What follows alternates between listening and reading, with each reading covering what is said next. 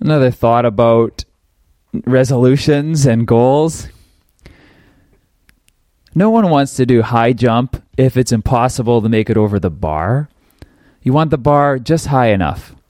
So in addition to the making failing hard rather than failing hard. Oh, what was that again?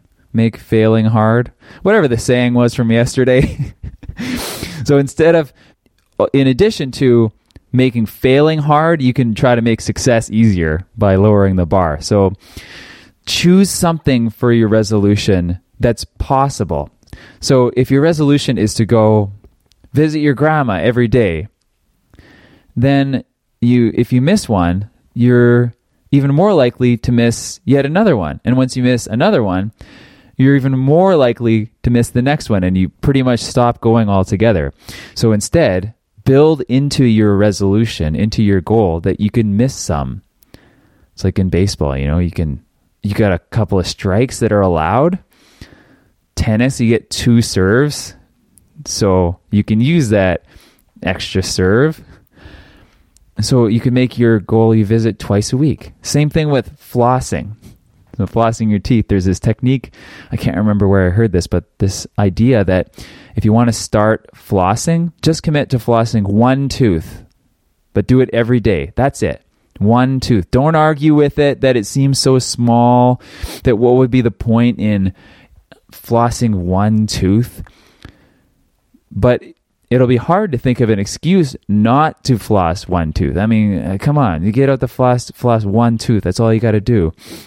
And you can continue to floss the rest of your mouth, and you probably will, but you need to give yourself permission to only floss 1 and give yourself a check mark for that.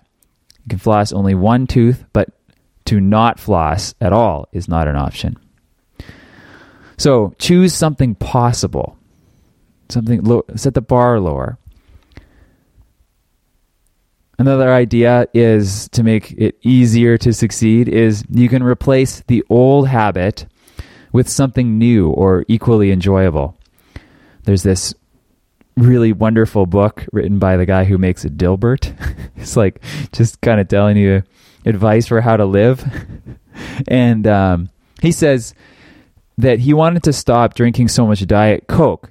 So he made a deal with himself that he could drink as much coffee as he wanted, but he couldn't drink any Coke. He says he really likes coffee, and so that worked. Just another thought for you. I don't know if that's helpful, but hey, thanks for listening. Good luck out there, and I'll be back with another one tomorrow.